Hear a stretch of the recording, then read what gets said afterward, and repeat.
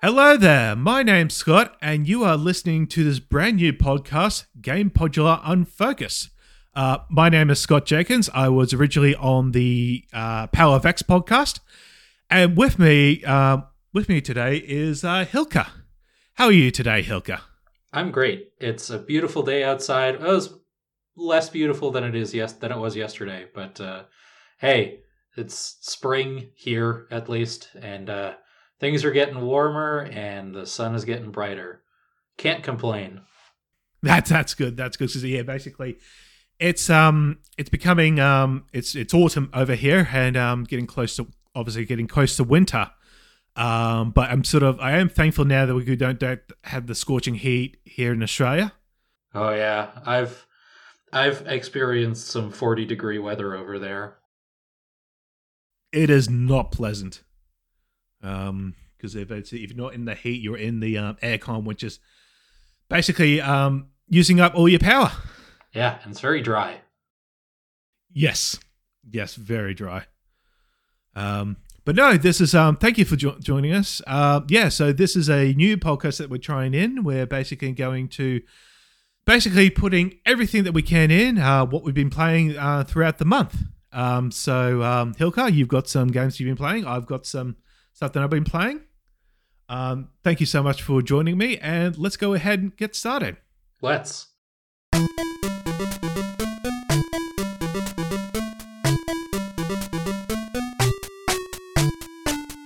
Okay, so the first thing I'd like to discuss is an actual hardware review, if you can believe it.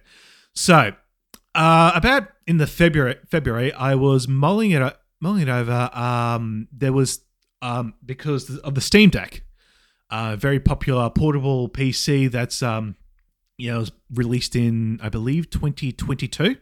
Yeah, that's when I got mine. Oh wow! Okay, so you've got one as well. Fantastic.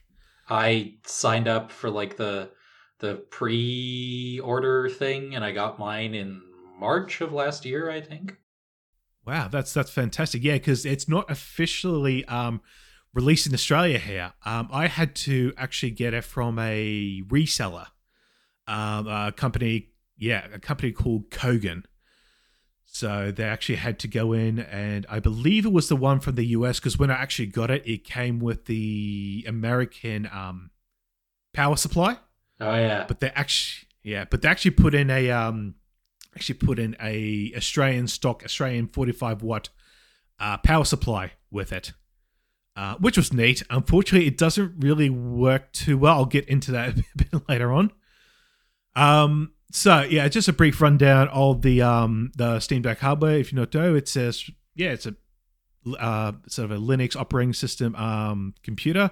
It's got an AMD Zen 2 4-core CPU, AMD RDNA 2 GPU, 16 gigabytes of RAM. It comes in 64, 256, and 512 gig storage. I bought the 256 gig version. Originally, the idea was that I was going to be I bought it so that maybe be able to dual boot into Windows in the future when they sort of release that functionality. But actually, I have another reason now why it's probably good to get the 256 or 512 rather than 64 gigabyte model. But I'll get into that a bit later on. For the hardware itself, it's just standard modern like Xbox, PlayStation controls. It also has motion, 4 back buttons, and 2 touchpads. On the software front, Steam OS front end runs Arch Linux. This allows the Steam Deck to go into the desktop mode, basic interface, sort of like Windows. A little bit more involved. It's sort of different ways you have to go ahead and install programs if you're in the desktop mode. But if you're just primarily using it in the Steam desktop, in the Steam OS mode, you don't really have to fit around much with that. The way it gets the Windows games operated is through a Proton compatibility ladder to run the Windows games. It's a fork of the Wine compatibility layer, so it's not actually emulation. It just translates Windows APIs, I believe, to Linux ones, from my very basic understanding.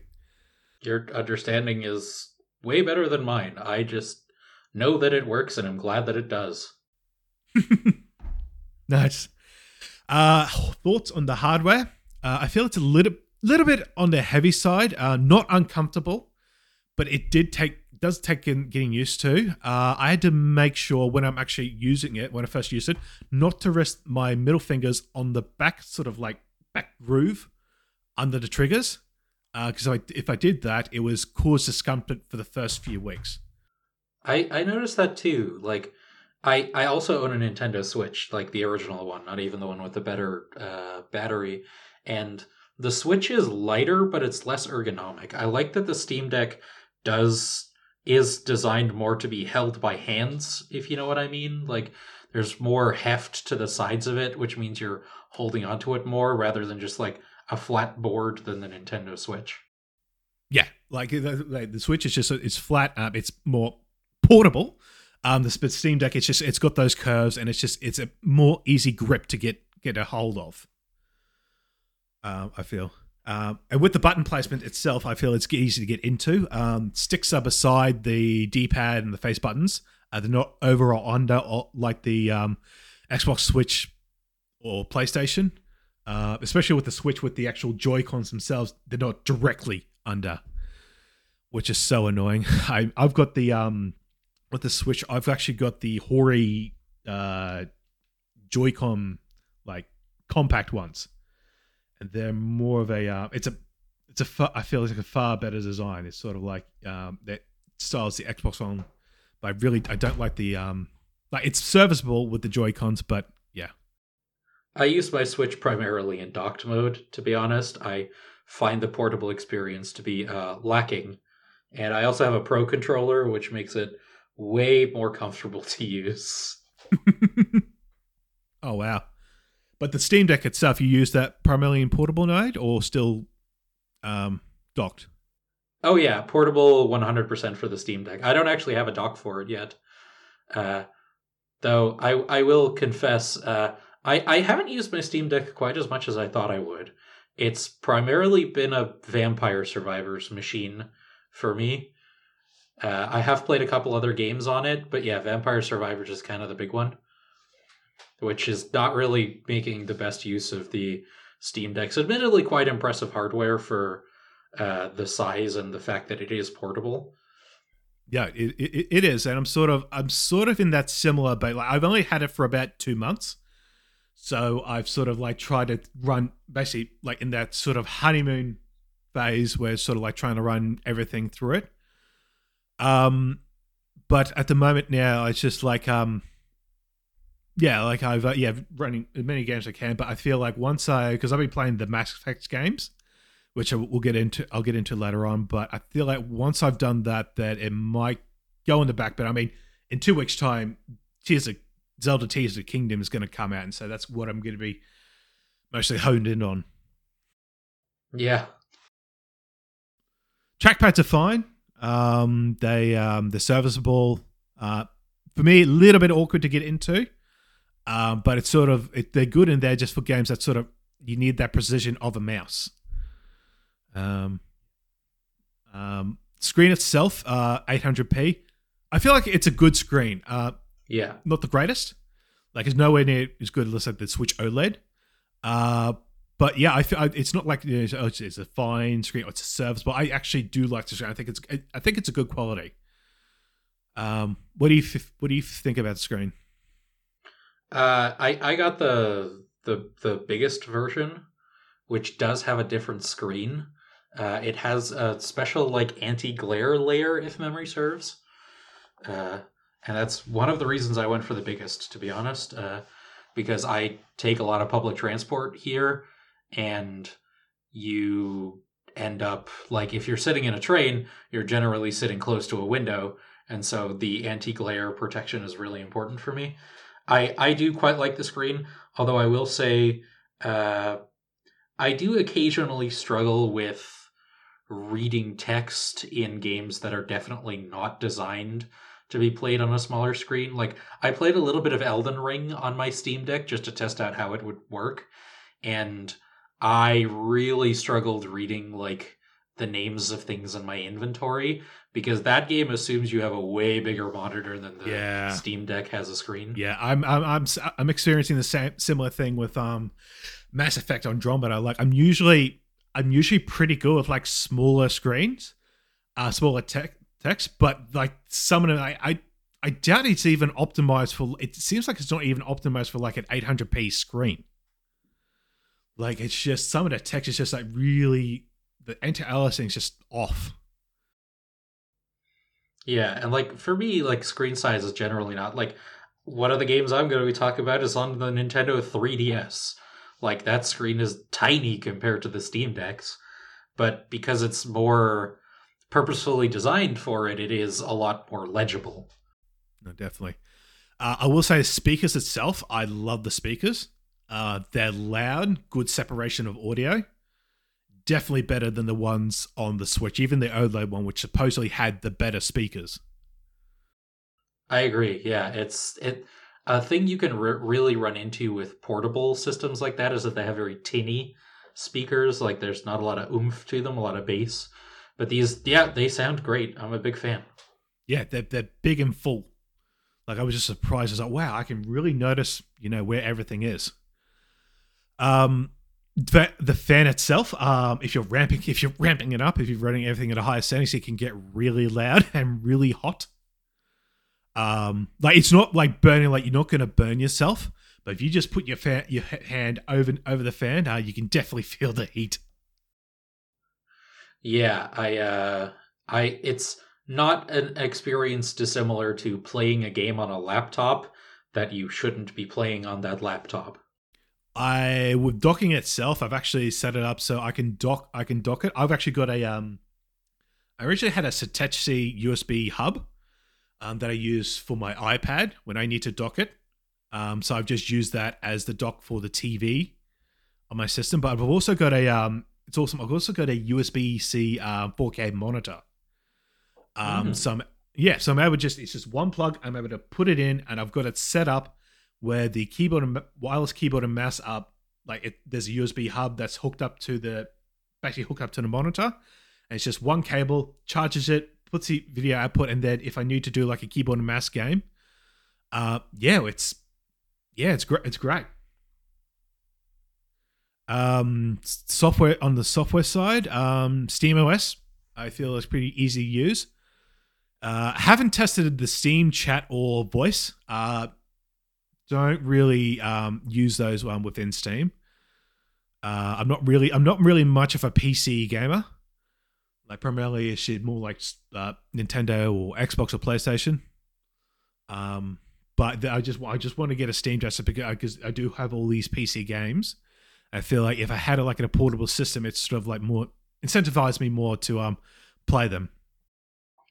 That's one of the reasons I got mine as well. Like the ability to play games that are either not available on Switch or just I already own them on PC. It like the fact the way the Steam Deck is designed does limit your options a little bit. A, not all games are actually going to work on it, and B, if you do absolutely need a mouse for something like a real-time strategy game, which I know not a lot of those coming out nowadays, but some of us still like them, then you're going to need an actual PC for it.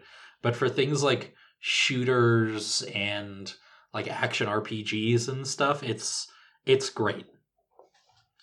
Maybe don't play like competitive shooters on it because you do need the precision of a mouse for that. But if you're playing like Borderlands or something, it's fine. It's going to do you really well. Exactly. I mean, when I ran the games, like I'll go through the games I sort of ran. First game I ran on it, Doom Eternal. I'm a big Doom fan, and yeah, Doom Eternal is one of my most favorite games. So this is one I just had to go ahead and play start to finish. Nice, because I've got it on. I originally bought it on Steam for my PC, and then I bought it on Switch. So I've got both ends of the spectrum. And then I also through Game Pass, I've also got it on Xbox as well. And apparently it's also, I've got the PlayStation Plus, like Xbox Game Pass thing. It's apparently released on that. So that's another one that I got it on. So, out of curiosity, did you like play and finish it on Switch as well? Yes. So, how would you compare the experience then? If you're like, because the Switch and the Steam Deck are like, the comparison there is obvious. You know, it's a thing you can dock. It's a thing you can use portably. What are like the advantages and disadvantages of playing it on either system?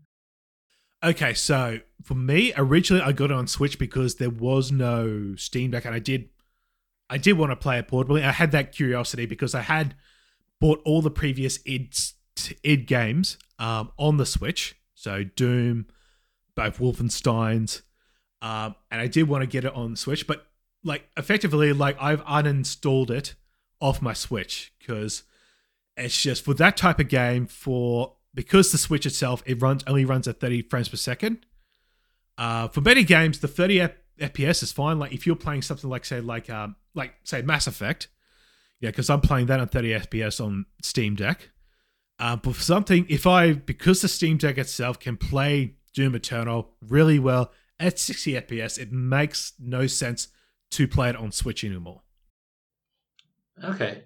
Because, yeah, Doom Eternal, I confess I haven't played it. I did play the 2016, like the first one of those.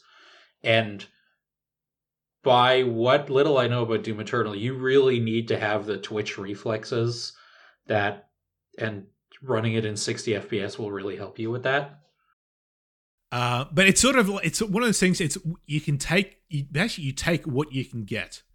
I feel like so. Like yeah, I did it on PC first. I beat it through that. It annihilated me the first time because it is a difficult game to wrap your head around. How it operates in that Twitch gameplay. Once I got used to that, once you understand the mechanics and how to basically kill any of the monsters, it then gets easier. I'm able to play it on ultra violence on the Switch. Nice. It's not the most difficulty, but it's sort of like on the higher end. Like it's obviously higher than normal. But I was able to do it. I understand that once you understand the mechanics, like even though it was 30 FPS, I was able to get through it. And I mean, I played it multiple times. I think more than on the PC. Funnily enough. But yeah, it's just I'm just a huge fan of it because like I didn't really have to buy it again because I had it on my Steam library. I was able to play it. So it was good. Next game I tried was Command and Conquer Remastered. So that one is real-time strategy. So yeah, you definitely need a mouse with that, and it's a bit difficult to try and play that even with the Steam Deck with the touchpad. A little bit difficult trying to play that, but I was able to play it I just able to hook it up on my 4K monitor, and I don't actually, because my 4K monitor is the one I use for work. I don't actually have my gaming computer on it because my gaming computer has a 1080p 120 hertz screen. So we actually play Command and Conquer on 4K was pretty neat, and it actually able to run it really well. It is like obviously a 2D game, but it's still amazing to do. And then the next game I played, put in was some older games, so Wolfenstein 3D and Heretic. Nice. These ones they'll use DOSBox when you're doing it through Steam, but if you're able to put in a thing called like a compatibility letter called Luxtorpedia, and this will install source ports onto the system, so you can it'll like rather than run it through like the DOSBox, it'll run it through the source port. And so yeah, I was like Wolfenstein was able to get it running through mods. Also with Heretic, I think Heretic uses GZ Doom. So yeah, I didn't have to like run it through DOSBox. I could run it through Heretic through like GZ Doom, which was good. And then the next game I did was Mega Man and Bass. So this is the one I ran that through like obviously emulation, putting in EMU station. So you can set that up through the desktop mode. It's not generally within the Steam OS itself. But I was able to run that fine. I would say if you are using the desktop mode, it's not advisable to use it on the Steam Deck itself in handheld mode. You'll need to like use it with a keyboard and mouse and with a monitor. Okay. I have looked into emulation on the Steam Deck. There's, the conversation that happened when the 3DS and Wii U eShops shut down, that there are some things that are now very hard to find. Exactly. And emulation is a great thing for that. But the things I looked up with regards to emulation on Steam Deck is you generally don't want to go later than like GameCube and PS2, I think. Because the emulators just aren't really that good for stuff like Xbox 360. And also, like, because correct me if I'm wrong, but if you're running an emulator through the desktop mode on the Steam Deck, you're functionally running, like, you're already committing a lot of the memory of the Steam Deck to just running all the background things, and then you haven't even started up the game yet. I'd imagine so, yes. I don't know the specifics of it, but I'd imagine with that sort of emulation, if you're going like GameCube, PS2 or higher, definitely Xbox 360 and PS3, like PS3 itself is like emulation itself is a nightmare. Like it's impressive what they can do with the Steam Deck, but from what I understand, it's like PS3 is like it's only like a handful of games that are playable, and even like I haven't done PS2 yet. I have got a Dreamcast game, Marvel vs. Capcom 2. I remember run that pretty fine. But GameCube games, there's sort of a it looks like it's running well, but there's sort of either there's a stutter throughout the game that sort of like just pops up every so often, or you put VSync on and have input lag. And so I haven't actually got any. I haven't really done any GameCube on it. It's sort of like It's sort of not optimized for the Steam Deck. Like apparently, it's going to come out on the Steam store itself, Dolphin. Oh wow! Yeah, apparently. Oh well, they say they're going to release it. Let's see if that actually happens with the with that way Nintendo is. But. Excuse me. Yeah, it doesn't really like it looks like it runs fine, but just some occasional starts that really throw it off. And then the last sort of games I sort of did, I tried three games, Batman Arkham City and Tomb Raider. They were on my Epic Gaming account, and you can actually install Epic Games on your Steam Deck. You have to actually install it through a sort of a program in the desktop mode called Heroic Launcher. This basically connects up to the Epic Game Store and access like a launcher. But you can install it on there, and you can set it up in the desktop mode of Steam Deck to basically say, okay, run this as like a non-Steam game. So basically, you don't even have to go into desktop mode anymore. You can just go into the desktop, basically into the Steam OS normal mode, and run it through there. So it's still able to run games through other stores. And also sort of same thing. Yeah, it's also the same thing. I also did Terrafall via itch.io. I wasn't able. Yeah. So I have a whole bunch of games through there. Unfortunately, it's you're not. I wasn't able to get it through. There's like a itch.io launcher that you can install in desktop mode to run it through there, but it didn't seem to work. But luckily with itch.io, you can actually just go to the website, manually download the game, and just put it on and just set it up in the desktop mode, and then you can run it through normal SteamOS mode. And then the last game I did was an old DOS game, Terminator Future Shock. Don't know if you heard of that one. No, DOS is before my time. Oh, okay. Oh, this is fun. This is Terminator Future Shock is the one of the early games from Bethesda. Oh, is this the side scroller? No, this is the first. No, this is a first person shooter. Like very early on, like full 3D graphics like Quake, but like before Quake, Wow. and very, very, very janky. It was. I put it on and set it up because it was actually our very first my family's very first like proper PC game. So I want to see like as to test this out if I could set up like the DOSBox emulator and set it up with the actual Steam Deck controls with the customization, and I was able to get it all up and running. So yeah, it was good. Um, just with that, you can also do plugins with the Steam Deck. Best ones I've got, I feel like I've got the ones Proton DB pages. So this basically, when you go into a store and sort of look up a game, you can actually look in to see, because like as you said before, you have games today that are either verified, like playable, or unsupported, or basically like unverified. This gives you a better idea of like what you can do if you need certain tweaks that you need to get a game. It may send out like it's maybe like unplayable, but it's really only you just got to do switch a couple of options and then it's working. So this one, nice. Yeah, so it just allows you to go in and say, okay, this is actually what you got to do, because like there's a whole Proton DB database on there, so it just links up to that.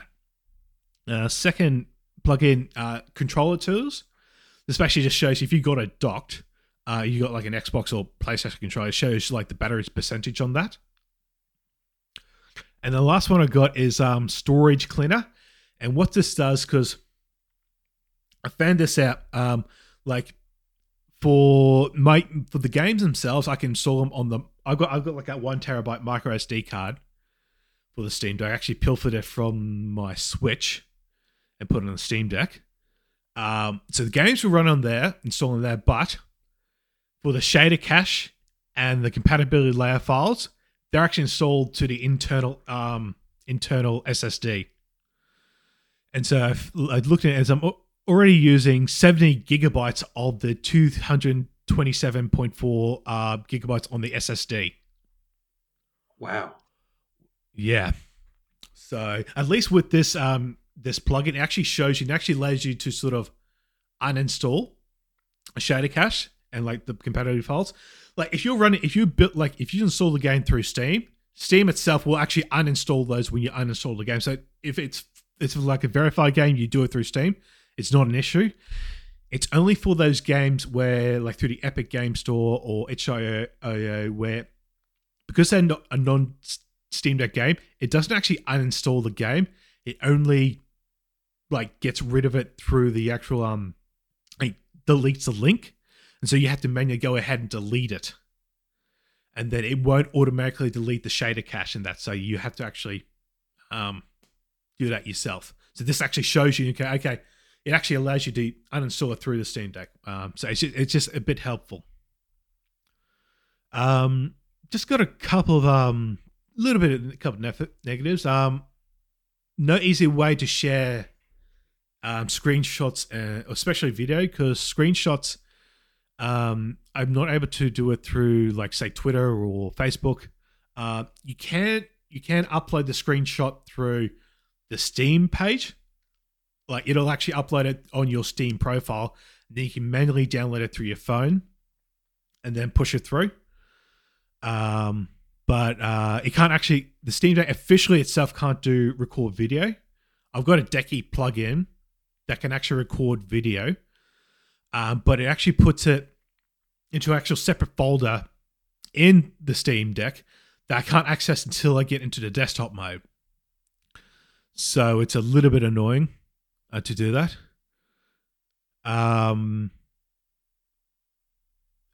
Sleep mode itself, not most of the time it's reliable, but I've noticed a couple of games like Mass Effect Andromeda. If I put down a sleep mode for quite a while and then turn it back on, I can access the menu and like access the menu through the controller. That's fine, but I can't actually control the character again until I actually either exit the game entirely, or I think even access the main menu and then go back into it, which is annoying. Yeah. And just probably the last thing, just it's still not officially out in Australia, so like I can't warranty wise, like I have to go through like the Kogan company that I originally bought it from. I haven't had any issues with it yet, so knock wood. But it'd be nice once actually officially released in Australia, and I'll be able to get like the Steam Deck official dock. Because I can plug it into the TV, but I feel like probably better just try and get through the dock itself through Steam. Yeah. But no, that's sort of my thoughts on Steam Deck. If you're in Australia, if you're able to get one, I wouldn't say it's not for me. Like, I wouldn't say it's like people say, oh, the Steam Deck. It's basically I'm not going to play my Switch anymore. For me itself, like I play Nintendo games, so obviously it was never going to replace a Switch. But unless I've got a game that they've got like Doom Eternal, Wolfenstein, or sort of like the shooter, like high frame like which is preferable. Like if I got like an indie game, I'd probably buy through Switch. Like I know that's probably like the silliest thing to do. Just of what Nintendo's going to do with their next system is the Switch game. I imagine the Switch games would be compatible. These games would be compatible with it, but just like down the road, what they're going to do. But I just I sort of like it's probably just a little bit easier just to get it on the Switch itself. But the Switch is more portable, right? And the types of games that you'd be buying, I don't want to assume too much, but the types of games that you'd be buying would be really well suited to being portable. And the Steam Deck is a lot of things, but compact is not one of them.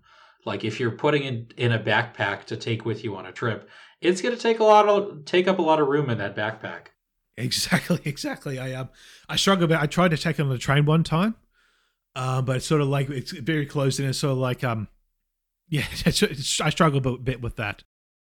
And especially if you have the official carrying case as well, like it has to be very solid to protect the Steam Deck against like other things in your backpack. But boy, that takes up a lot of space because it doesn't, squish down to accommodate more space. Its primarily purpose is protection. Yeah, and I mean like with the some of the games, as I said, Doom Eternal. Like I got that on Switch because there was no other portable option. But yeah, I would like something like Skyrim. Like I got the Skyrim, well now updated to Anniversary Edition, because that runs well. I know it's only 30 frames per second, but because it runs well on that 30 frames per second on the Switch, I don't really feel a need to get it on the Steam Deck. I haven't bought it. I've only got the original version on Steam, so I haven't got the Anniversary Edition. And I sort of like I don't like that's a game I'll get back into, but I don't feel like I really need to buy it again on Steam. Unless you're really into mods. Which for Skyrim is not outside the realm of possibility. Exactly. Base Skyrim is pretty good, but boy, there's a lot of mods for it that make it really good. Yes. I haven't really gotten too much in the mod scene with Skyrim. Maybe I'll check that out actually. But yeah, that's sort of my thoughts on the Steam Deck.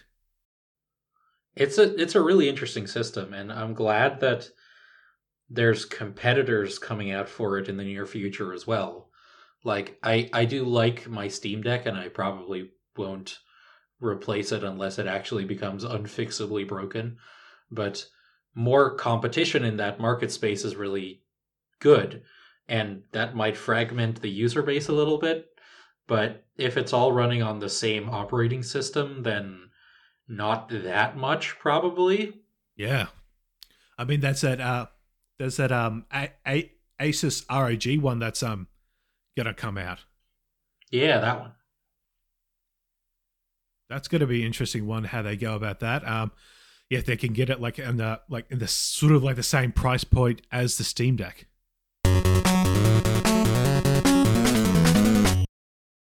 So you've actually been playing some Monster Hunter Rise.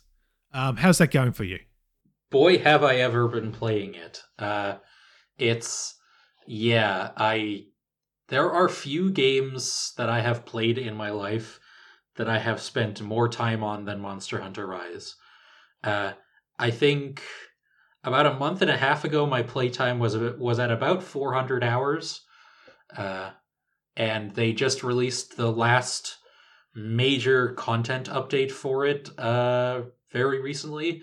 I think last week or maybe even earlier this week at time of recording. But yeah, it's just a phenomenal game. And it's really the kind of like I'm not that good at a lot of video games, but Monster Hunter is one that I've really bit my teeth into and become pretty good at it. And the advantage that Rise has over the previous installment World is that they really focused more on including more gameplay options and speeding up the experience a little bit. Because a major complaint that a lot of people have about Monster Hunter, and it's valid, I've played some of the earlier ones and it was definitely a problem, is that it's very slow. And you can mitigate that with picking a different weapon. Like, if you're going to play Greatsword, then you should absolutely expect it to be extremely slow. But if you want it to be faster, you can play Insect Glaive or Dual Blades or Sword and Shield, Switch Axe to some extent. But yeah, the last content update for it came out. There's going to be one more, I think, in June. That's just a little bonus thing. But this had an actual story mission in it. It has functionally the final boss of the story in Amatsu. And that's sort of what I wanted to talk about today, because the Amatsu fight is wild.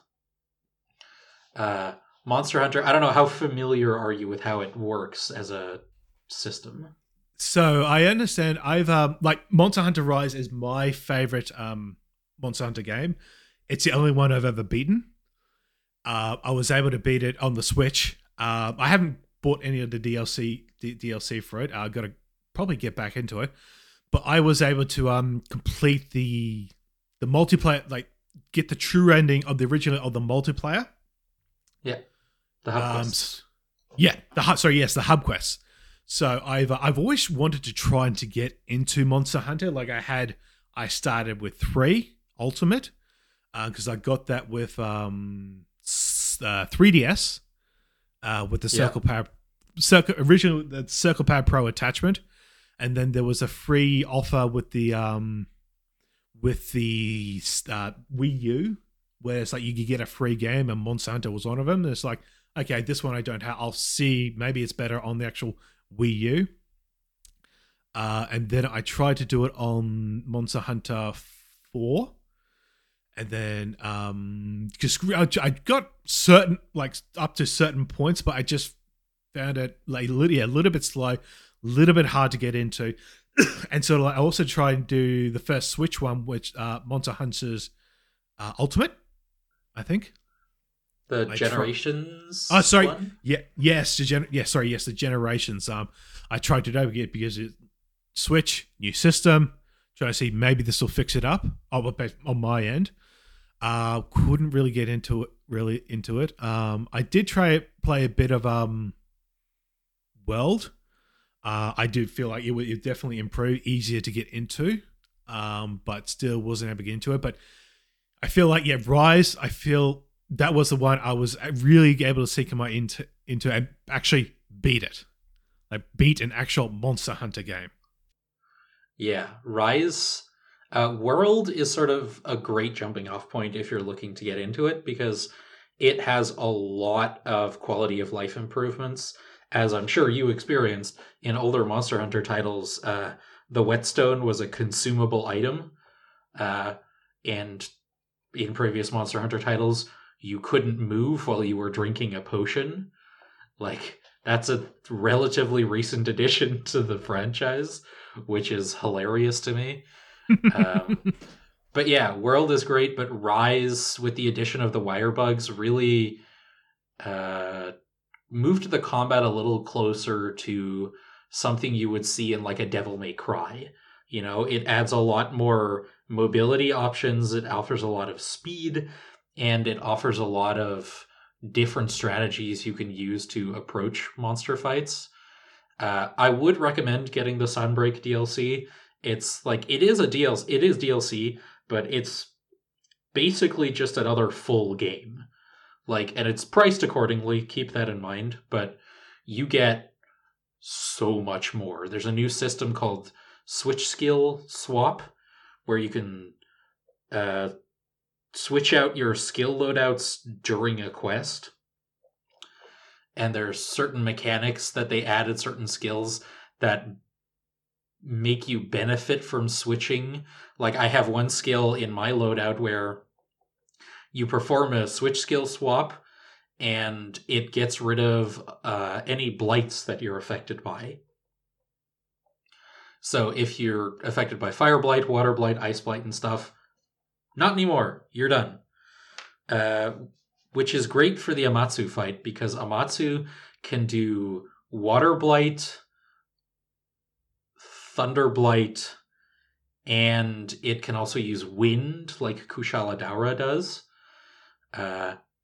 And my favorite part of it is that you're familiar with the great wire bugs, right? The large insects that you latch onto when you fly across the map. Yeah, in the arena where you fight Amatsu, there's 2 or maybe even 3 great wire bugs that you have to use because one of Amatsu's attacks covers literally the entire area. And you have to use the great wire bugs and shoot up high, really, really high up into the sky to dodge that attack because there is no other way of dodging that. You might be able to block it. I play Switch Axe primarily, so I can't block things. But I played a long time with someone who was on Gunlance and was very fond of blocking things. But yeah, man, Amatsu, it's spectacular. And I like that because the Sunbreak DLC focuses it primarily on a new area. Like it's a whole new kingdom. You get a new hub zone. But the Amatsu expansion, it brings it back to Komura. And it makes that village relevant again. Because there's aspects of the story in Rise that never really got followed up on in the base game, and this sort of rounds off a bunch of those. But yeah, Sunbreak it's so much fun. The new monsters they added, Malzeno, Garangolm, Lunagaron, which, fun fact, are all based on like monsters from like classical literature. Like Lunagaron is based on the werewolf, Garangolm is Frankenstein's monster, and Malzeno is Count Dracula. Oh, okay. Yeah, it's a vampire dragon that infects you with blood blight, which means you slowly lose health over time, and your healing items are less effective. But if you attack monsters, you get health back.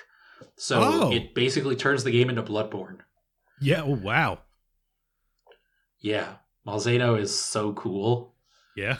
But yeah, the Amatsu fight in particular, there's so much going on. The first time you do it is exhilarating because there's also weapon installations in the area. There's cannons and there's ballista you can use to like trap Amatsu temporarily and get some hits in.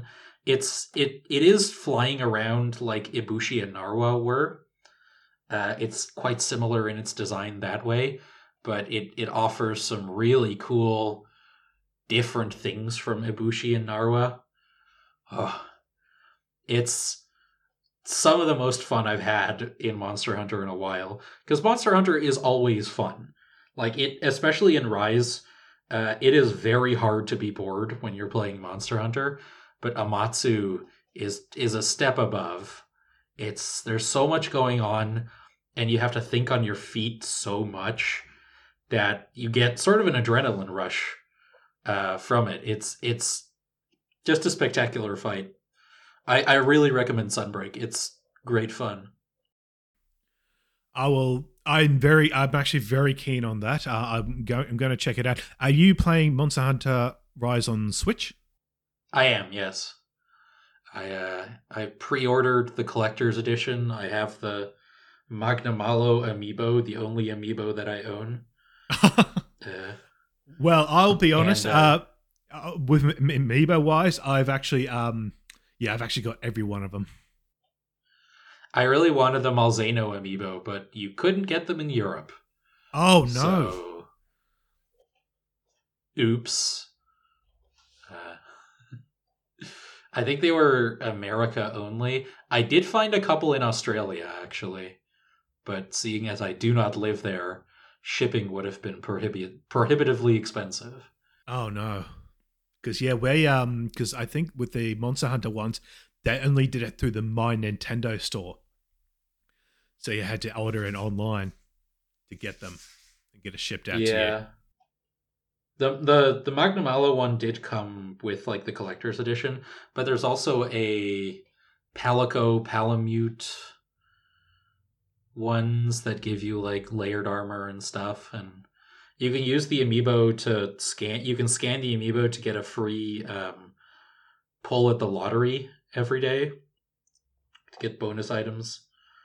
But the Malzeno one, I love the way they look. Monster Hunter monster designs are consistently excellent. And just like having it on my shelf, and I do use it as the amiibo as well, but it's just gorgeous. But yeah, Monster Hunter, it's a game that it's not for everybody, but I'm of the opinion that it's for more people than they think. Like, it is a game you do have to get good at, but once you do, sky's the limit. Like, there's so many ways you can approach playing it and so many different strategies, even within individual weapons. Like, if you're playing Gunlance, you can focus a lot on doing a lot of damage by putting points into like artillery and stuff, but you can also play very defensively by focusing on your blocking abilities. And the switch skills in Rise that didn't exist in World, like they offer additional mobility options, they offer additional offensive options, and they do some really interesting cool things. Like it's basically a Shoryuken from Street Fighter that the Sword and Shield does. That, as I discovered from watching a YouTube video, the beginning of that counts as a block. So if you put skill points into Offensive Guard, which is a skill that if you block, your next attack deals more damage, you actually get a serious damage boost to an already powerful move. There's little details like that, little things you can experiment with that makes Monster Hunter so incredibly rewarding, and why I've spent over 400 hours playing Rise. No, I think I think my playtime was about 140 hours. So not quite up there with you, but I did spend quite a considerable time on it. I just love the online aspect. It was just easy enough to get into a game of a game with random people and just be able to just go in, just be able to defeat a monster. Sort of everyone's just sort of working together. That's one of the best things about Monster Hunter is working together. Yeah. Like you can play it solo, and in fact the Sunbreak expansion offers additional things you can do to play solo. Like you can have NPCs join you on quests if you're doing them alone, and they have their own weapons and armor skills and stuff that can help you out. But yeah, playing online, especially playing with people you know and being able to like communicate as you're hunting is, I mean, it's a similar experience to how I imagine like doing raids in Destiny is. I don't play Destiny, but I know people who do, and the minute to minute, like the split second decisions you have to make to adjust your strategy as you're playing, it's just so incredibly rewarding, because Monster Hunter is really a game series that rewards you, the player, at getting better. Like, some aspect of it is that the numbers, like, you're doing more damage because you have better gear, but even with the exact same gear, you will get better and better doing the same hunt over and over, because you'll learn monster patterns, you'll learn their attacks, you'll see openings to attack them where you didn't see them before. It's just an incredibly rewarding game to play, and Rise, I do have my criticisms of Rise. The wall running is very cool, but it made it feel less like a world and more like a video game level, you know? It was less immersive than World was, but in terms of gameplay, Rise is unbeatable. Fantastic. Yeah. Well, I'm actually going to go ahead and try and work get into try and get in Monster Hunter Rise again, and then looking at a DLC and get that.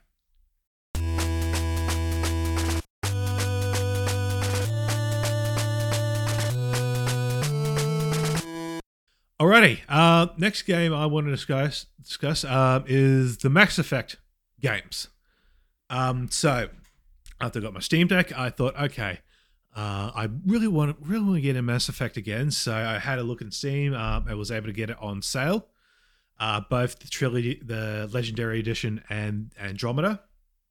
I originally got the Mass Effect. I actually got this day one on the original Xbox 360 before BioWare were bought out by EA. I remember that with the later games, however, I do remember that I bought them used. I think maybe I was a little bit strapped for cash, and so I didn't get those days at once. Have you? Are you into the Mass Effect games? Mass Effect is sort of a big blind spot for me. I did play a lot of Mass Effect 2, but I never. Well, I did play a bit of the first. I did buy the Legendary Edition when it was on sale. I played a bit of Mass Effect 1, and then I don't know what I was doing at the time, but I did stop playing it eventually. But yeah, Mass Effect is something I'm really not very familiar with. Like I said, I did play a lot of 2, but that was a long time ago. Oh, okay.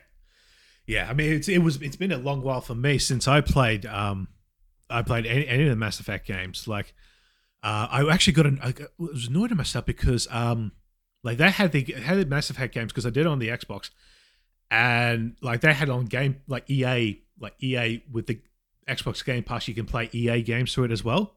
They had the Mass Effect games, and I remember for some reason I didn't put my Xbox save into the cloud.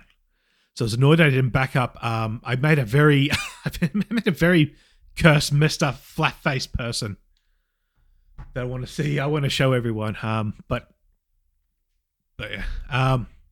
So yeah, I got this. I got this on Steam. I understand now why people hate the PC games that EA does. It actually won't boot up the game, even on Steam Deck, if you are offline. You need to be online for it to boot, which is just incredible. Like it's not something like, okay, you just lose some online functionality. No, it will not boot, and it's very frustrating. Also, it doesn't use Steam Cloud saves, which is annoying. Because I installed this also on the PC as well, just to see what it. I did it mostly through the Steam Deck. I also want to see what it looked on PC because it's like, but PC's a better spec than the Steam Deck. But I was panicking when I didn't. I put like about a few hours into Mass Effect 3 and put it on my computer. And it wasn't showing my most recent save. It was only showing like a few hours beforehand. I think, oh no. So I just went. I was able to sort of get out of Mass Effect and go back into it. And it was actually the save was there. It just took a while to upload. But once I did that, I tried it out on a PC, and then panic again because it wasn't on. The save wasn't showing up on Steam Deck. Once I got that in, it was like, okay, I'm just gonna stop. Just only do it on Steam Deck at the moment, just with any EA games. Because like with any other Steam game, like Half-Life or something, you're fine. But yeah, Man, that's such a bad cloud save system. You'd think it was designed by Nintendo. oh, I tell you what, honestly, like Nintendo's is better. Like Nintendo's is not the best, but at least you're not panicking. Like at least Nintendo will go flat out say, okay, we've got an older save on the cloud. We've got a save in the cloud here, one on the system. These don't match up. Which one do you want to do? Yeah, like I'm being facetious. Like I've done cloud saves from Switch and PC with Hades. Ah, okay. That was a little finicky to set up, but now that it is set up, it works perfectly. But yeah, Nintendo not the best history with online things. But man, this sounds like a mess. Oh, I was freaking out because I spent like a few hours into it. I didn't want to have to redo that. But it's just okay. Well, I've now got it sorted, only on Steam Deck. So, with the Mass Effect games, obviously just 1 to 3. Mass Effect 1, this is my favorite out of the trilogy. With trilogy, with the first, I originally did because you got certain classes you can do, like a commander, there's basically like all guns, engineer, which is all tech, and then a biotic, which is the Mass Effect sort of magic system, and then you got one that's sort of like in between. The one I went with was Vanguard. This is the one where basically you use biotic abilities and sort of like the commander with the assault training. So you get a little bit less with the assault training and the biotics, but you're not just only one of them. I always have like with the assault training, I was able to level up my pistol and shotgun, so it didn't make sense to use like sort of like the sniper rifle or the assault rifle. But I was happy with that. And apparently, I just checked the statistics from Mass Effect Legendary Edition. 40% of players play soldiers, and then followed up by 21% and Vanguard. So second most common one I did. Gunplay, sort of the combat itself, I felt the gunplay was probably the best out of the games, because with Mass Effect 1, it doesn't work on an ammo system. Basically work on a heat system, so you just shoot as much as you need, but then you sort of got to watch out you don't overheat, because if you overheat... Like Covenant weapons in Halo. Yes, exactly. But like with that, like you don't have actual ammo itself, but it's just like you just watch out. You don't, like that. It's probably the most RPG I feel of the trilogy, just with the amount what you can put your points into. You basically like depending on the class you have, you're locked out at certain things. Like I did the Vanguard, so I didn't have anything in sort of like any engineering points.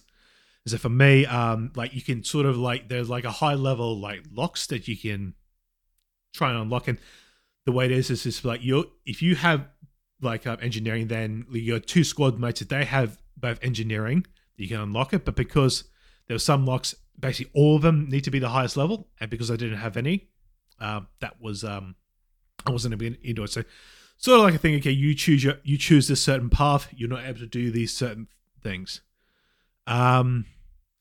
From this, you got the squad system. The character, I think Garrus was my favorite character out of them. This is sort of like a character. Oh yes. By what I've heard, you are not alone.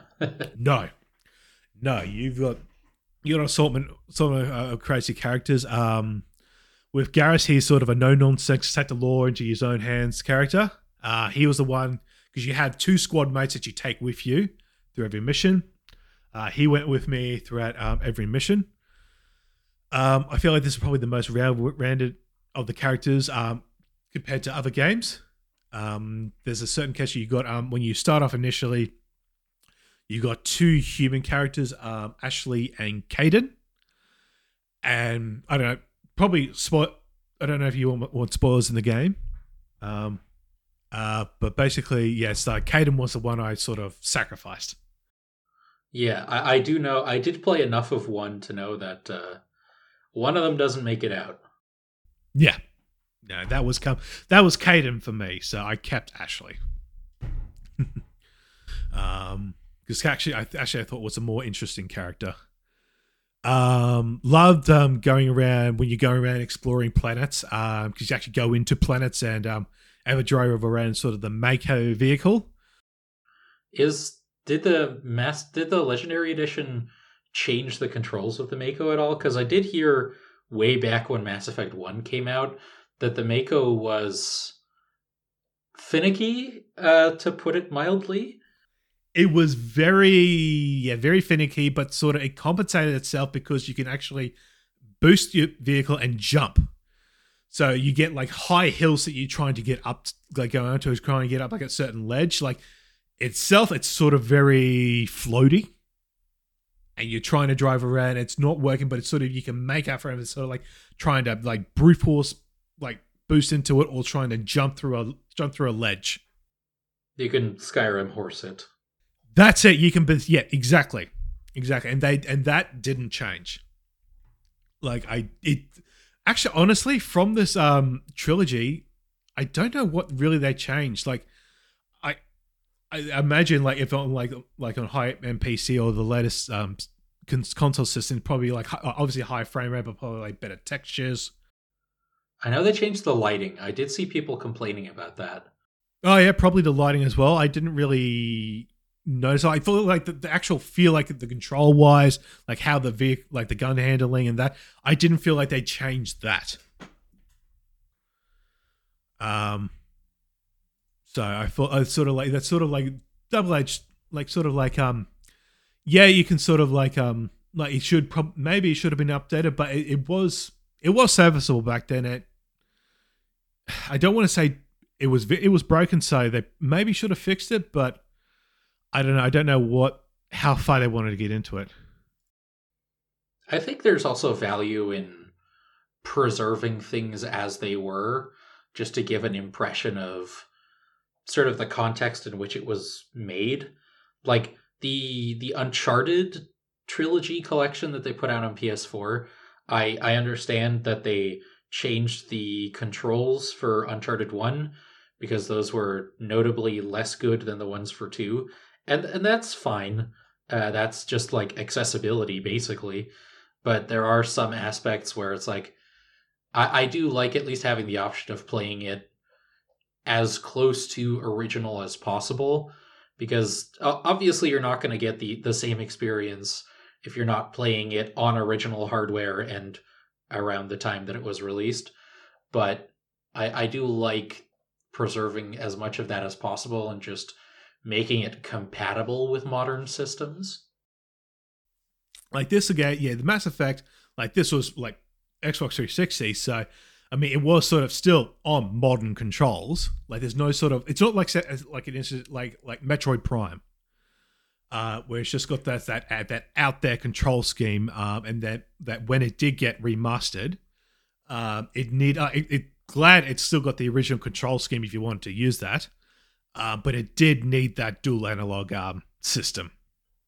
Yeah. Yeah. Mass Effect 2. That one is unfortunately, it's the least favorite of the trilogy. I feel like this one felt lean more heavily in sort of like the Gears of War style play. You know, you got basically you got infinite health. You just got to sit behind a wall and recharge and focus on, you know, trying to get behind a chest high ledge.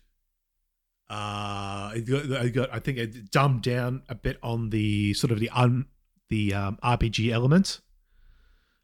This is the one they sort of this one introduced the ammo system. Not too bad because it actually most enemies will drop ammo, but I really prefer the original heat system from infinite ammo from the original one. Yeah, it's just less resource management that you have to worry about. Exactly. Which, admittedly, like, if you look at resource management and ammo systems and stuff like horror games, I was talking about Resident Evil 4 recently with someone, and games like that use limited ammo as a very useful thing for tension, but I don't feel like Mass Effect 2 is really the kind of game where that's necessary. No, you do, yeah. That Resident Evil 4, perfect example. You know, you need that atmosphere. It's a way to control, you know, like Resident Evil 4, like even the original Resident Evil games. You know, limited ammo resources, but that was part of the game, part of the atmosphere. But yeah, Mass Effect games are not that. They're just basic shoot 'em ups. Squad members, because I feel like this one, like more squad members. I feel like there were too many squad members. I think there was only one that originally came back from the original Garrus. Like, you'll have the other ones that show up in the game, but you're not able to put them in your squad. Garrus is the one. Garrus is the one you were able to get in the squad. He appears in all three games, and so he's my favorite. There were two of them. Like you didn't like the thing with the Mass Effect, the squad members is that you introduce to them. Then later on in the game, you go ahead, you do a big mission with them, like sort of like they got a personal problem. You go, you help them out, and then you basically you level up with them. Get the loyalty missions. Loyalty mission. There were two of them that just I think the two characters, Zaid and Kazumi, were useless. I felt like their loyalty missions were just like basic. The other characters, there was a Morden, the Solarian, the fast talking doctor, Thane, the assassin Drell, the cool Thane. But I just felt like there was too many. Like it was about like over 10 characters. Like I remember liking Jack's loyalty mission. Jax was cool. I love Jax. Jack. Jack, not Jack. Sorry, yeah, Jack. Sorry, yeah, Jack. Oh, sorry, yeah, Jack. Yeah. She's one of my favorites as well. But yeah, exploring itself, like going through the galaxy, exploring planets. It's annoying you don't actually go onto planets anymore. You have to actually, you do like a, what is it, like a scanning system where you go and scan for resources. Where it's basically you go into a planet, you're sort of holding the left trigger, rotating around the planet, and you got these four sort of mineral systems, and you just got to try and work out, which ones gets the highest number. It was just dull. I wanted to be able to go in and drive on the planet again, like in Mass Effect 1.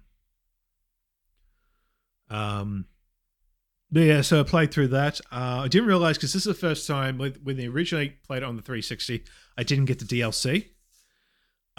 So actually, I didn't realize at the time I actually played the DLC in this Legendary Edition, and there's this character called the Shadow Broker from Mass Effect 1 that's sort of like alluded to. You actually get to fight them in Mass Effect 2, which is neat. I never actually did that.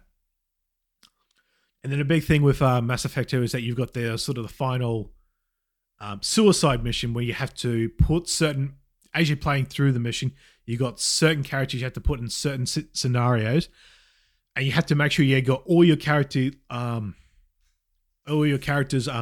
leveled up, like with the loyalty. And basically, when you do that, there's a better chance of them that they won't. If you put them in the right scenario at the time, they won't die in the mission. I did it because when I originally did it on the 360, I lost two characters, Jacob and Legion, and so they didn't carry over when I played Mass Effect 3. So I did the suicide mission, and then towards the end, it turns out I didn't even save everyone. There was one character, Samara the Asari. She's got her loyalty mission is annoying because it's the one it's not like you can fail, and you just like you can't do it again. And so like she'll be still with the system, but she's sort of like she's not the most loyal. And I thought I put her into a situation like sort of like the base characters is like, okay, they're just like they're not like in a high end position in the suicide mission. I didn't think they would die, but they did, so they didn't carry over to number 3.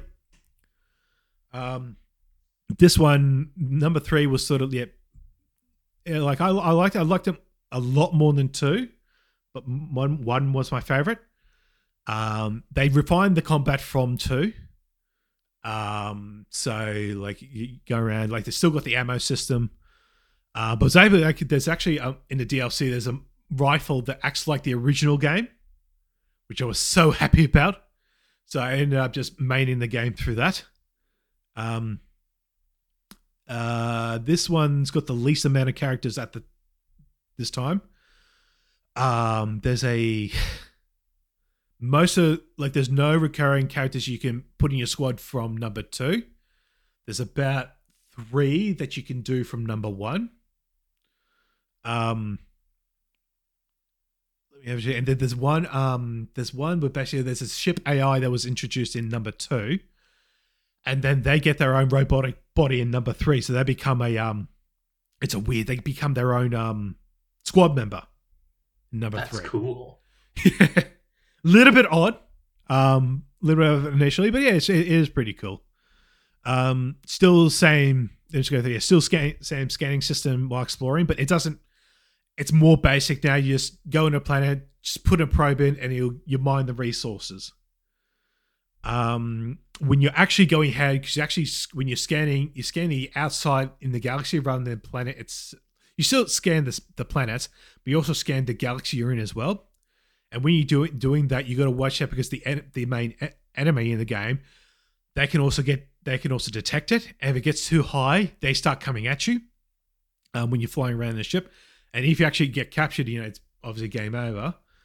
But you can manage it because it's sort of like you go to the edge of the galaxy to get out, and then they're not there anymore. And then you go back in, and back into that galaxy, and they're there again, but they come for their original position. So it's sort of like if you're trying to go through one planet and they come at you, you got to get out of the planet, get out of the galaxy, go back in, and sort of race to that planet to try and get into that planet, and then quickly get out. It does give the system a little more interactivity. Like by the sounds of it, you're not looking for the highest numbers anymore, like you were in Mass Effect 2, but it cuts out that decision for a different decision. Yeah, exactly. And then with that, the highest number you're trying to get is sort of like a because you're trying to recruit allies into sort of the final battle with the main enemy. And so you have to go ahead, build alliances, try and settle disputes. There's sort of like a number you keep climbing. I was able to get because it's like a 7,000 points, so I was able to manage to get that.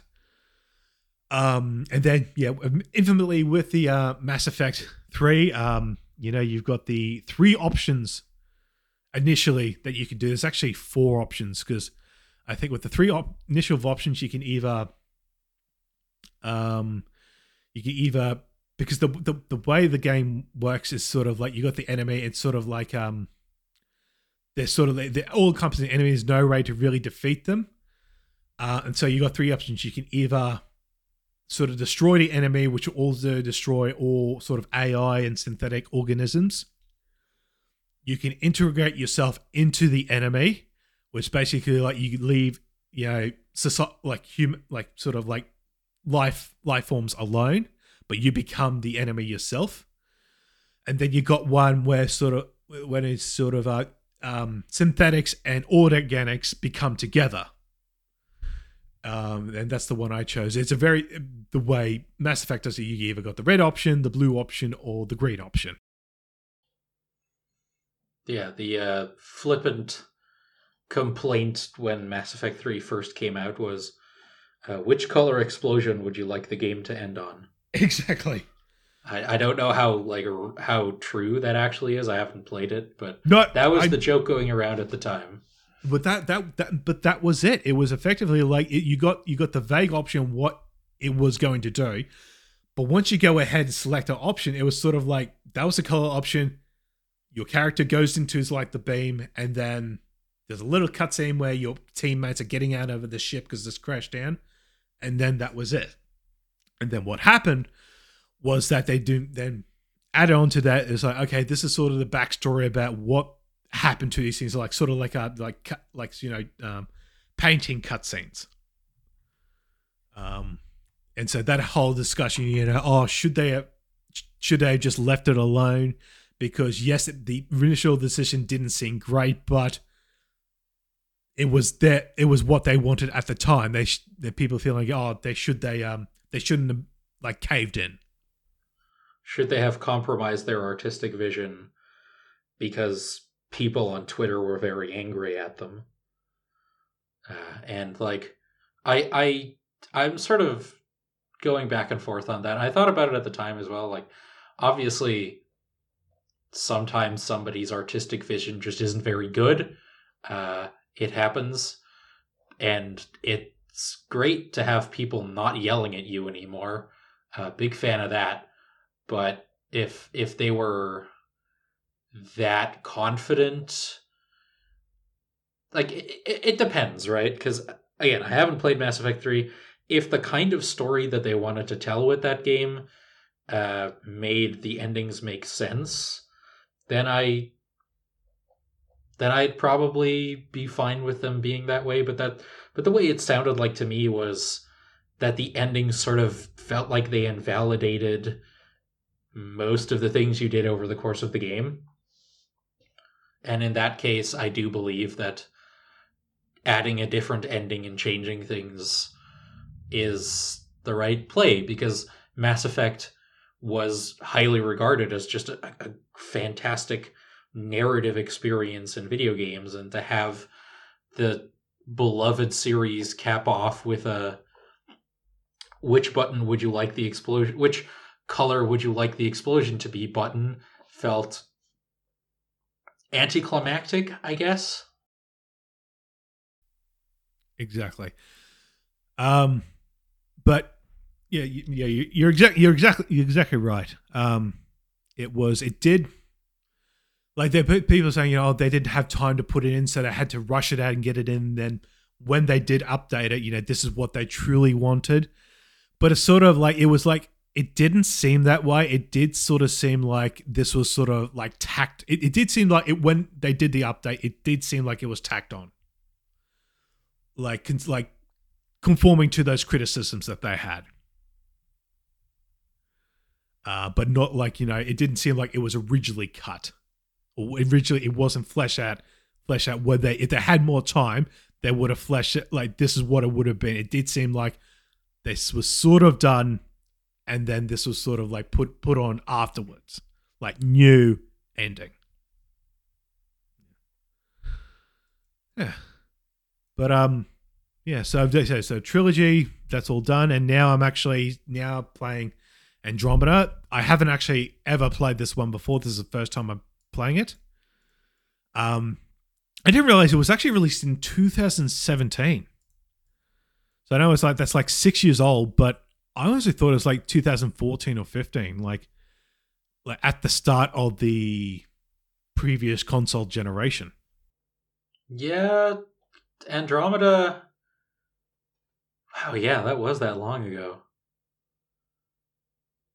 But I mean, this one I also haven't played, partially just because I heard it wasn't very good, and it kind of looks like it came out in 2014 as well, like visually.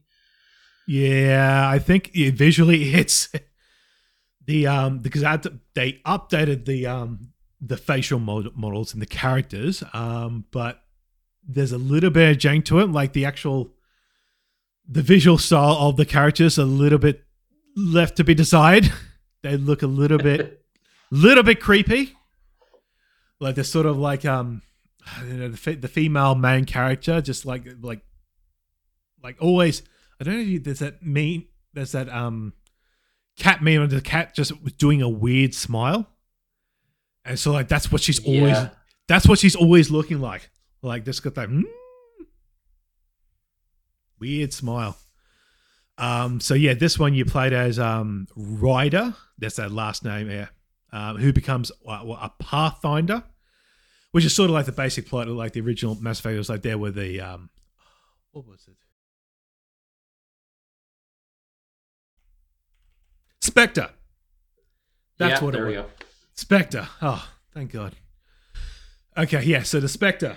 So basically the Pathfinder is the Spectre from the original games. You actually, the way it works is that you actually get with the male or female character, whoever you select, the other character will be your twin in the game. But they're actually, when you say they're actually in a sort of a cryo coma, so you don't actually get to interact with them much. I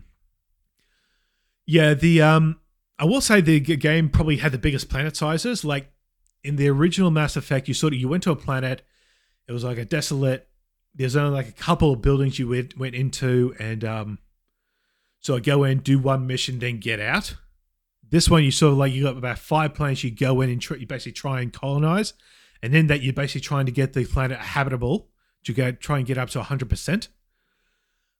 So you're going ahead doing missions within that planet because there's other characters in there. So it's factions and that. And he's trying to making the atmosphere livable for life forms. So trying to get that in. So like the planet size that they're much bigger, much more involved. All new cast. So this is set 600 years after Mass Effect 3. But it's a little bit cheating because there's actually the characters you play as was cryogenically frozen. And so like they're going ahead trying to find new like livable planets to go in, so they're going to cryo sleep. So effectively like it's taking place after Mass Effect 3. But the player character is from the time of Mass Effect 3. They've just been cryogenically frozen, so they also don't know what's going on. That's a decent narrative device. Like, it allows... It gives you a diegetic way of letting the player ask for information that the player character should actually know. They did it in, what was it, Rage? That Bethesda game? Oh, yes. Rage, yes. And Fallout does this a lot. There's an all new cast with this. There's a all new cast with it. There's a character, Asari PB, is my favorite.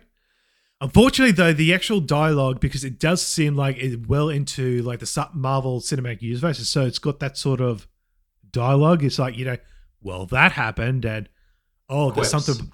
Whoops, or there's something behind me, isn't there? Like, it tries to be more like that Marvel Cinematic comedic tone. Like the original Mass Effect 3, like there wasn't the greatest dialogue. It was more deadpan, but it wasn't cringy. I would probably put it as. Your mileage may vary on how much you like that. Like there's good ways and bad ways of doing it. I don't know. Did you watch the Dungeons and Dragons Honor Among Thieves at all? No, I haven't yet. It's got a little bit of that, but I feel, I mean, I'm biased because I play a lot of Dungeons and Dragons and also other tabletop RPGs. Don't at me. That is the kind of tone that a lot of tabletop games sort of develop into, whether you want them or not. Okay. But so I feel like it worked there, but Mass Effect as a series feels a little more serious than that kind of dialogue is really suited for. I think their main inspiration sounds like it was probably specifically Firefly in that case, because you've got science fiction. Okay. Joss Whedon also, Joss Whedon was Firefly. Joss Whedon was also the Avengers. So he really pioneered that writing style, for better or worse. Maybe not pioneered, but popularized. Yeah, I haven't actually seen Firefly, but from what I've heard with Firefly, and definitely with the first Avenger movie, yeah, it does seem like a Joss Whedon-esque sort of dialogue. Like if the original Mass Effect, yeah, it's all deadpan, but they did have some funny moments because it was funny because most of the time it was deadpan, it was serious. Whereas this one's just trying to be casual and, yeah, as you said, yeah, Joss Whedon-esque. So just a little bit annoying. Combat itself, because I played the original Mass Effect games, I did actually prefer this over the originals because, like, this one you have the ability to jump and dash. So whereas the other one is sort of like played more like Gears of War, like running around everywhere and trying to get at chest high walls. Like you're still getting to vault over walls, but you can't jump by yourself. Exactly. But this one you can sort of like jump up onto ledges. And quite a few of the bits of the game you actually need to require to actually get up and like scan a thing to actually to proceed in the game. So it's like being able to dash around, just trying to be able to avoid the enemy. I feel like it's a better combat system. Like I know people probably say they prefer the originals, but I sort of, like playing this now. It's sort of like I prefer this. Very heavy on the collecting sort of the minerals, tech parts, plant life sort of aspects, where you got like a research and development system. I haven't really gotten into that. Because there's like in original games, you sort of like you go ahead and try and either buy armor or weapons or find them on the enemies, downed enemies or crates. This one it sort of does that, but not as much. You sort of have to go ahead and try and craft your own system, and it's I haven't really got into it. I've only done two. I've only really done two weapons. Again, infinite ammo, heat, sort of respawn on that. So I'm better with that. I've only put about 40 hours into the game. It's not clear where I'm at because I've done all the planets at 100% livability, but the galaxy map one go around saying I've got about 62% completed. So I'm not too sure where I'm actually at in the game. So this will be one I'll definitely be like next month. Next month, yeah, I'll be once it gets up to Tears of the Kingdom, I'll be in that. But I'll try and get this done before then. But yeah, I'll be getting into this one. So yeah, that's sort of my experience with Mass Effect. Cool, very interesting. Because like I said, Mass Effect is sort of a blind spot for me, and getting the opportunity with the Legendary Edition to experience it now is very interesting to see like what gaming was like. Like what? God, Mass Effect 1 was like 2008, right? Oh, God, that was so long ago. Yeah. Yeah. Wow, Mass Effect. Oh, right. Mass Effect 3 came out when I was in high school. Oh, That's wow. wild. Wow. Yeah. Oh, no. I was in the workforce then. Well, that stage. Yeah. Um, But yeah, getting to experience that and getting to experience them outside of the discourse TM, and getting to experience them sort of at your own pace and less compromised by other people's extremely aggressive opinions on them, I think must be kind of refreshing. yes. As I say, with the Legendary Edition, yes, they updated lighting, the frame rate, the textures, and that. But the actual gameplay itself, it's still what it was originally. They haven't really changed that. So it's very interesting going back to that, seeing how it was back then. It's not a remake. Speaking of games that also came out a while ago, I've been playing Pokemon X recently. How's that going? How's that going for you? When the Nintendo 3DS eShop was going to close down, I bought a whole bunch of games. Pokemon X being one of them. Pokemon X is a game I've played before, but it was on a different 3DS. Fun fact, I have two 3DSs for two different regions, which meant that I couldn't play the games on my other 3DS. So a bunch of the games I bought off the eShop were games that I have like the physical carts for, but on a 3DS of a different like region, so I can't use them. And going back and playing Pokemon X, especially compared to later entries, has been really interesting because there's some aspects of it that are. I think the game still broadly holds up pretty well. I love the region in Pokemon X. I love the way it looks. I love the vibrancy of the nature. It's based on France. And I love the vibrancy of the nature. I love the architecture.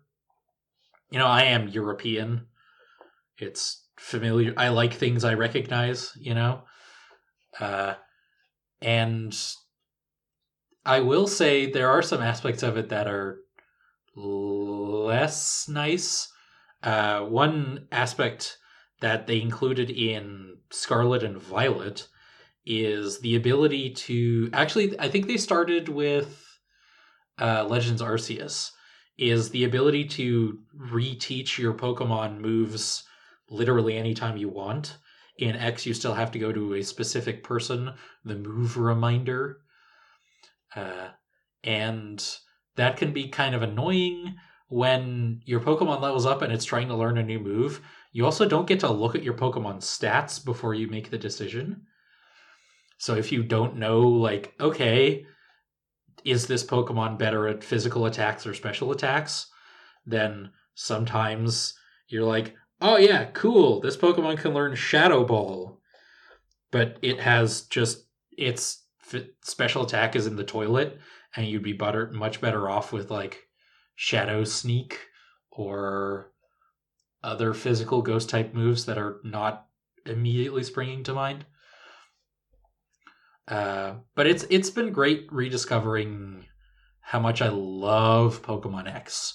Even to this day, it's still among my favorites because we spent a lot of time with the DS, and especially the later DS games really started to grind my gears a little bit. I know Black and White, and especially Black and White 2, are very beloved, mostly because they have really good stories. And I agree with that. I just don't like the way they look. The combination of 2D sprites on 3D environments, I think looks hideous. I did not finish White 2 or Black 2. I think I had Black 2 because I just didn't like the way it looked. And so when the 3DS came out and X and Y came out, everything was in 3D. The environments were gorgeous. New animations for all the Pokemon. And, it was a breath of fresh air. I don't really have that much to say about Pokemon X. Like, it's a Pokemon game. You know how those go. It is kind of funny to see the new, the like unique mechanics to this entry that didn't make their way into the next one, and some that did, because in X and Y you have certain places where you can ride on top of Pokemon. There's like rocky areas where you have to ride on top of a Rhydon because it's too unstable for your normal feet. And then that got expanded further in Sun and Moon, where instead of using HMs that you have to teach your Pokemon specific moves for traversal, you just ride on top of other Pokemon. And that's how it's been ever since. Even Scarlet and Violet, you're riding on top of one of the two legendary lizards, and that's how you do traversal. That's how you can basically sprint, you can climb walls, you can glide, and X and Y, I think, sort of laid the groundwork for that. It was also the first Pokemon game, or at least the first handheld one, where you could move diagonally. Yes. Which was a really, really big innovation at the time. And good Lord, saying that, like, I'm not even that old, but that makes me feel old, you know? Like, I'm in my 20s, for God's sake. Not much longer. I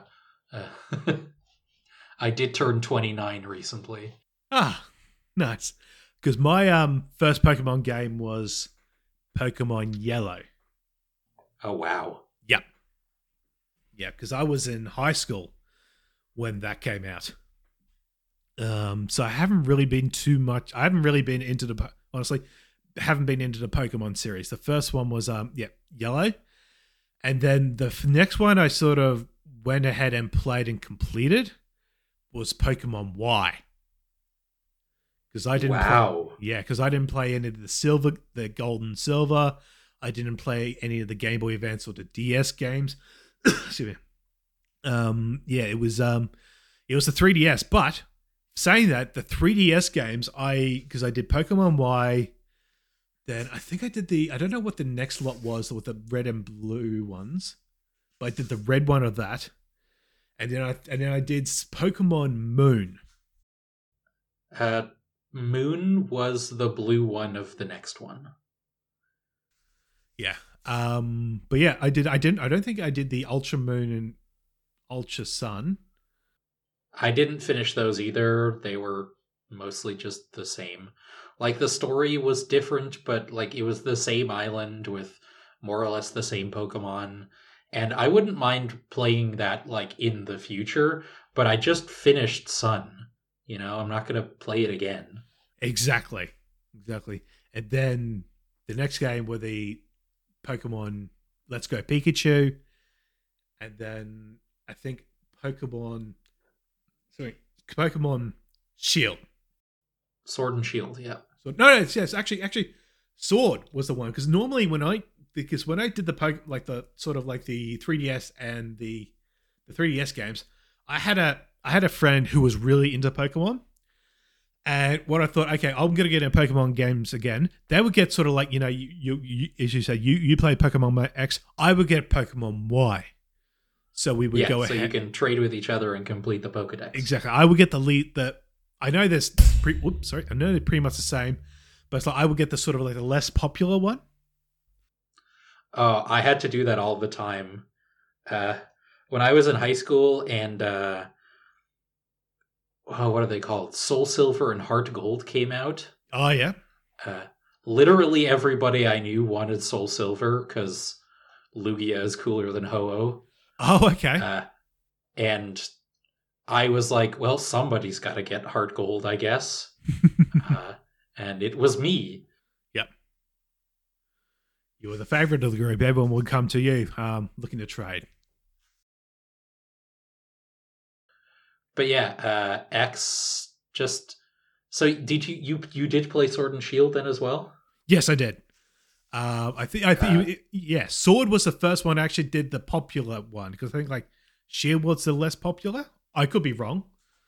Yeah, the legendary in Sword was visually more interesting than the one in Shield. I played Shield. But this time I didn't actually do the latest Pokemon game. Yeah, Scarlet and Violet, they're really, really good when they work, which they don't always work. Yeah, they're really fun games. I just wish they finished making them before they released them, you know? Yes, I hear I wasn't the most optimized. No, and I did see something along the lines of explaining why that is. And apparently, I'm scraping memories from a while back that I didn't read super closely into. But because the reason primarily the frame rate is so bad is because the actual physical size of the game world and like the skybox around it is so large that the Switch has trouble running it all at the same time. Because it is an open world game. Like you can go anywhere you want, almost anywhere you want. There are very few loading screens. It's all one big world. And so running all of that at the same time is something the Switch apparently really struggles with. But there's also other just optimization problems. Like if we go back to like Monster Hunter Rise, that game looks incredible. Like the Switch is not the most powerful console, but it can hold its own, you know? And it's on the RE engine, and the fact that it can look that good with that many like particle effects and polygons and keep that consistent of a frame rate when Game Freak can't pull off like Scarlet and Violet, is a sign that Game Freak just needs more time and less overworked people. Because they make a new Pokemon game every 2 years. That's not enough time to make something that as ambitious as Scarlet and Violet. It just isn't. Like Call of Duty gets away with yearly releases because they have 3 separate teams working. Admittedly, my knowledge of that goes from a while ago, but last I checked, they had like Infinity Ward, Treyarch, and Sledgehammer? That's probably changed now. Like, this is around the time that like Black Ops 3 came out. Like that was a while ago. We've had a bunch of Call of Duty games since then. I remember originally it was after Call of Duty 4, it was Infinity War, then Treyarch, and they would switch between those two. I had in my head like Raven was the third one, but I think that Raven were our DLC. Yeah, I did have the name Raven in my head as well, but I think you're correct. But yeah, Pokemon X, there is a little bit of nostalgia for me there, because it came out in, 2013? And it was, like I said, after the not very good looking Black and White and Black and White 2, everything being in 3D and having like character customization options, the ability to buy outfits and stuff, it made me feel a lot more personally invested in a Pokemon game than I had in a long time. And going back and playing it, like I said, it has some rough spots that have been ironed out. And I also feel like it's a lot slower than Pokemon games are nowadays. Like, Scarlet and Violet and Sword and Shield are very, very easy. I know me, big man, almost 30, complaining that a game that is ostensibly made for children is easy. But Pokemon X, I think X and Y have the longest time between gym badges of like any Pokemon game. Like, between getting your first badge and your second badge, there's a lot that happens. And so I had already played like 20 hours of Pokemon X before I got my second gym badge. It does have the EXP share that affects your whole party. I think it's the first Pokemon game that did that.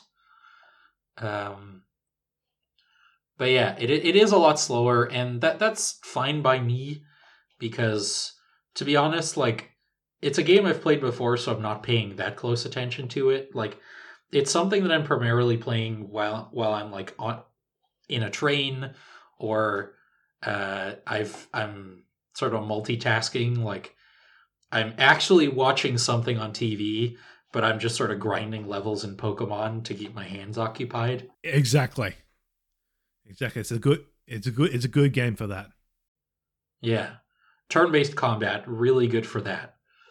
But yeah, it's, like I said, other than that, I don't really have a lot to say about it. It's a game I really, really love, primarily just because of the setting and the environments, and I'm really enjoying coming back to it. It's been a lot of fun. I hope that the DLCs for Scarlet and Violet are good. I think the first one's coming out in like October. I'll definitely be picking those up, because the story of Scarlet and Violet is really, really interesting. It's just that the game is a little broken. Sorry, it's just that the game is a lot broken. Yes. Oh, goodness. Yeah, I'm sort of like, so there hasn't been any sort of like major update patches that sort of like fix most of them. It's still that broken. They've addressed like bugs, because yep, there were bugs at launch. Like, you could get like stuck in environments and fall through the world and stuff. All of those have been fixed, and they've managed to improve the performance a little bit by making the spawns of Pokemon that appear in the overworld a little less dense. Just like fewer Pokemon appear in groups, so there's fewer models on screen at one time. But in order to have like by my understanding, in order to have a completely smooth frame rate, they would have to like drastically rebuild the way they designed the world environment, and they just don't have time or money to do that, basically. So yeah, I would recommend Scarlet and Violet. They are a lot of fun. The story's really good for a Pokemon game, and the open world aspect is I think well handled.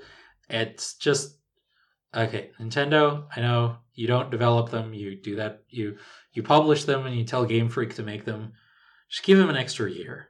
Please, just let them sleep more often.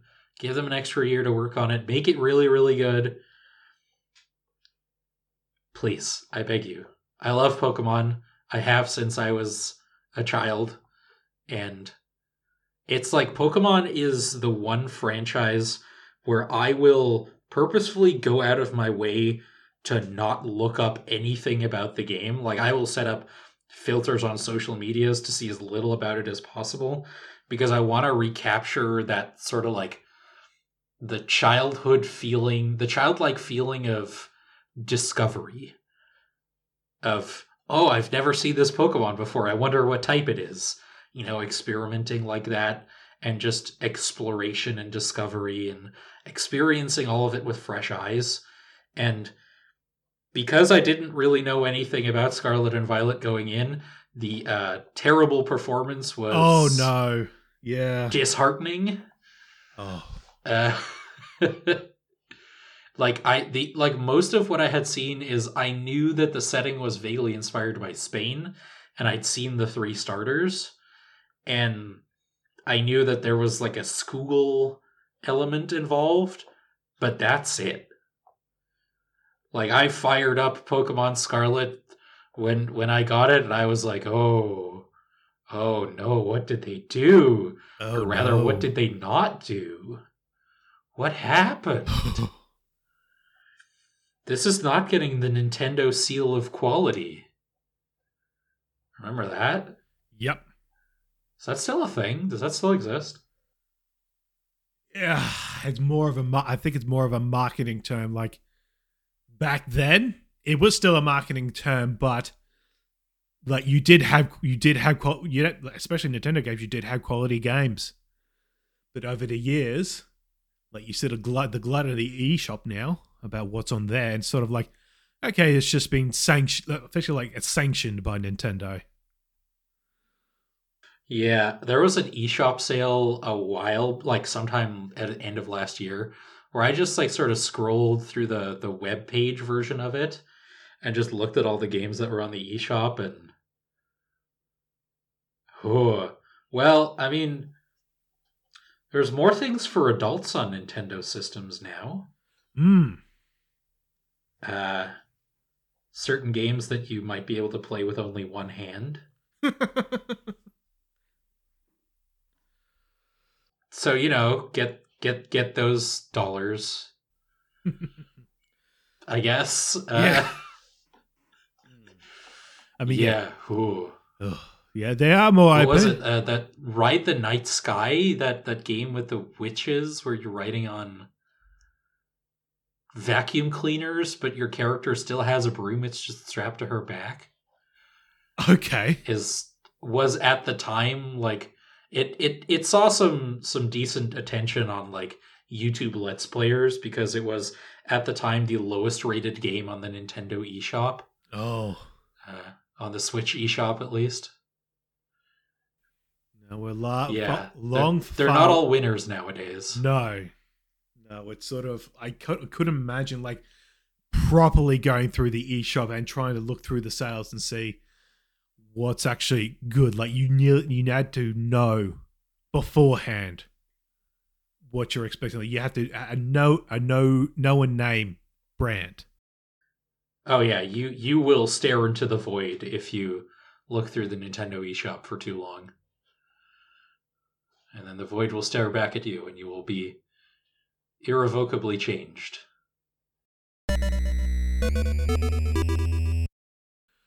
All right, well, so that's the end of the podcast here. There's Unfocused one. Thank you for joining us. Thank you, Hilka, for joining me with this. It's great to have a chat with you. Thank you for having me. It was great to be here. No, likewise. Thank you so much. Yeah, and we'll be doing these much more in the future. All right, so goodbye, everyone, and we'll catch up with you next time. Bye. Bye.